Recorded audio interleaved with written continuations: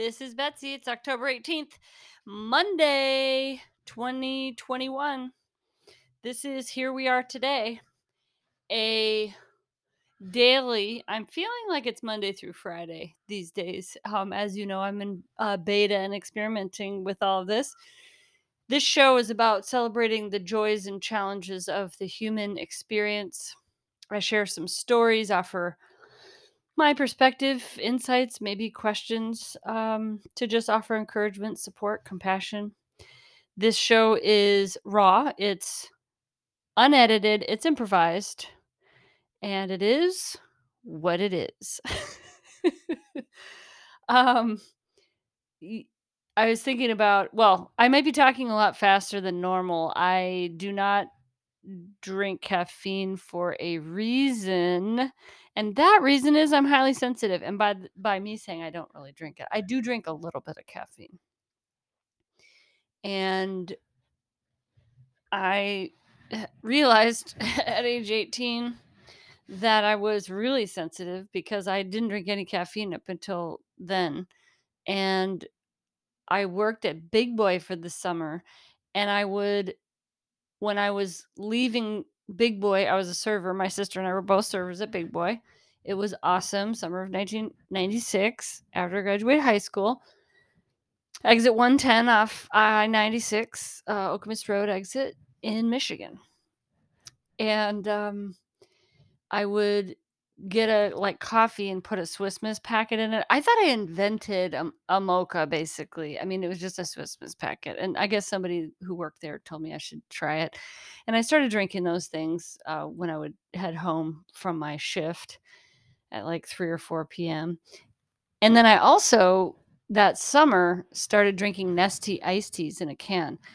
For some reason, it didn't either occur to me that I was drinking caffeine or whatever, but I started having panic attacks and major heart racing. I'd have to lay down, and I was a basketball player, and I'd play basketball and my heart would just get racing like wild. So they put me on a heart monitor for 24 hours, and basically from asking me questions about my lifestyle, they determined that I am sensitive. So long story short, I had a jasmine tea with oat milk and a little bit of sugar at about 12 or 1. It's about 4:30 right now. And I'm just grateful that tea doesn't have that much caffeine in it, but I definitely feel amped. So watch me jump around. Watch me just, go on some tangents. So I'm a little bit amped today. I will also say that I was talking to my sister earlier. And if you listen to the episode that I did several weeks ago about dogs and the importance of dogs in our lives, it's a very special day in their family because they had a very dear family member. Their 15-year-old dog Sasha passed away several weeks ago, and they went to a shelter yesterday and connected with an adorable little dog, and he's just amazing. And they're all over the moon. And so I'm just feeling so happy and joyful for them. And today, when I was talking to her on the phone, she went and picked up my niece from school and had the dog with her. And I was able to chat with my niece and just tell her congratulations and ask her a couple questions and just hear the joy in her voice and how thrilled she is. And I'm just feeling so happy for her. Well, she said goodbye. And then, by the way, to my sister, if you're listening to this, this is maybe the first time you're hearing this. She said goodbye. And then my sister didn't hang up the phone. And right then they ran into, I guess, some friends, friend of my niece's, friend of my sister's, sounded like a couple and their kid, and maybe my niece's cousin who also lives in town. And they had this conversation, and I wasn't sure at first if my sister was going to come back on the phone, but quickly determined that I thought she thought they hung up. And I stayed on the phone, and the reason I stayed on the phone is because these people were meeting their new puppy for the first time, and I could hear everyone talking about how amazing the puppy is and what's the story of the puppy. There was just all this enthusiasm and joy and happiness, and so I just stayed and I just smiled and had a little tear come to my eye of joy, and everyone was so delightful and so positive and celebratory, and it was really an honor to just be a fly in the wall for that interaction, just for a few minutes. It's like getting a little window into your loved ones' lives, kind of daily lives, but in this really meaningful celebratory moment, in their life. That experience got me thinking a lot about empathetic joy. We talk and think a lot about empathy related to hard moments in life that are grief or sadness, loss, frustrations, challenges, trauma. And I think that there needs to be much more conversation around empathetic joy and an encouragement of practicing that when we're able to. I know that if you think about in your life situations or circumstances where you are able to really feel into someone else's joy and really celebrate with them, it's wonderful. It's a wonderful feeling to be able to join in someone else's well-being and loving and cherished moments in life. And we know as human beings that sometimes when we observe other people having positive experiences, we sometimes have a negative reaction or we're resistant. We are feeling pain maybe in that area of our own life and we're not able to feel good. It brings up our feelings of loss or inadequacy or grief in maybe that area. And sometimes that is related to career achievement or a romantic partnership or somebody having a baby and having troubles, observing that by somebody who's had some major challenges with fertility. There's lots of examples of this in life. And when you think about your own life, I encourage you to just witness, what are the areas where you really feel not only the areas, but what are the areas and also people that you feel real openness and generosity for celebrating their positive moments in life? And also, what are the areas where and people where you don't have a feeling of generosity or you don't have an openness to celebrate their joy? And I think for just witnessing that in yourself, that's just a good first step to raise awareness about your relationship to those people, the relationship to those topics, and to give yourself compassion and understanding. There's a reason why your system has developed that way. And it may illuminate for you areas of opportunity for growth and healing, the areas where you're feeling not as open, or it may reveal areas of opportunity for maybe changing the relationships that you have or making some adjustments to that. So for example, if you're not feeling very celebratory or joyful for someone in your life that you feel like is really hurt you or been harmful to you or been damaging, then that's good information about your ability or willingness to trust that person. It's not necessarily that you have to change to be able to celebrate their joy. For me, my aspiration in life is to be able to experience empathetic joy for anyone and everyone. And that includes people that have harmed me. That includes, yeah, I mean, in particular, people have harmed me that I have had negative feelings towards, to be able to feel into the positive feelings and experiences that they have and to know that that is the best and highest expression of love that we can have, to just celebrate and honor people's joy. And I really do believe that when we're able to hold that space, that affects all of us.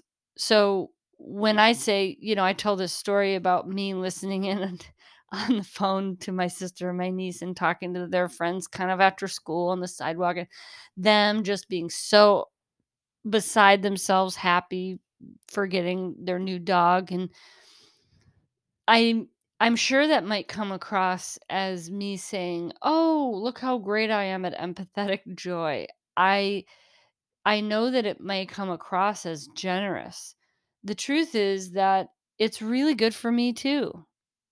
Maybe it is generous that it helps to kind of create an upward spiral when we're in communication to be able to reflect back their joy and love, and then them express more and me celebrate that. So there is an upward spiral and there is a generosity in that, but it's not totally altruistic.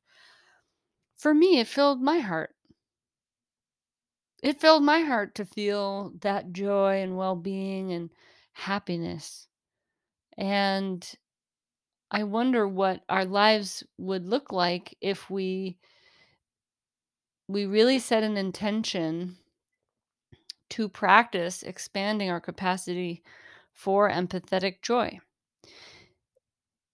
Debbie Ford, who's the author of The Dark Side of the Light Chasers, which I have referenced, and just so you know, I will reference it a gazillion more times. If you don't want to hear anything about that, you should stop listening to this podcast because I think about it and talk about it all the time. She's carried forward, what started as Carl Jung's um, research and philosophy of shadow work and psychology. And Debbie Ford was able to create programs and a perspective that she applied to many different people through her book and her programs that are quite effective and powerful. And the philosophy that Debbie Ford shares is that to the degree that we embrace our dark side, we can equally embrace our light side. And that if we numb our dark side or we deny our dark side, and by that, let me define dark side emotions, is that we judge as dark are the emotions and feelings of the human experience that we would say are bad or that we don't want to experience, like sadness or anger or grief, these things that I've been stigmatized to be kind of ashamed of, although it's natural, part of the human experience. So that's what she's calling dark side emotions. And what she says is that it's all natural and it's all part of the human experience. And so to the degree that we can embrace and allow ourselves to feel those feelings and understand them and learn not to act on them and give ourselves compassion, then we create more space to experience joy and the light side. So an example would be, if I feel hard emotion like sadness and I don't have a permission or capacity, or I haven't been conditioned culturally or in my family or societally to validate that emotion and create space for feeling it, then I'm going to judge it. I'm going to think there's something wrong with me. And if I'm judging it and thinking there's something wrong with me, then I'm likely going into shame and deep invalidation and maybe even self hatred. And that is something that can fuel harmful self behaviors like substance abuse and major avoidance and other things. For some people, it's maybe shopping addiction or gambling or sex or love addiction. There's a lot of different ways of kind of cope what feels like coping with the deep shame. I'm not saying that all addiction is based on deep shame, but a lot of it is, in my opinion, and from what I've read and researched. And so then what happens is if I'm numbing, so let's say I'm drinking because I feel sad and I've gone into this shame about that sadness, that I'm not a valuable person if I'm sad. I need to show up and be happy. That's how I'm valuable and loved. That's how I'm contributing something to a system, family, team, organization. Then let's say I'm drinking. Well, drinking is numbing. Or maybe I'm binge watching something on Netflix. I mean, whatever it is that's numbing ourselves from feeling what we're feeling. So we numb and we cannot selectively numb. We can't just numb the hard feelings. What we end up doing is we numb the hard feelings and good feelings. So we create a narrower band of an emotional experience.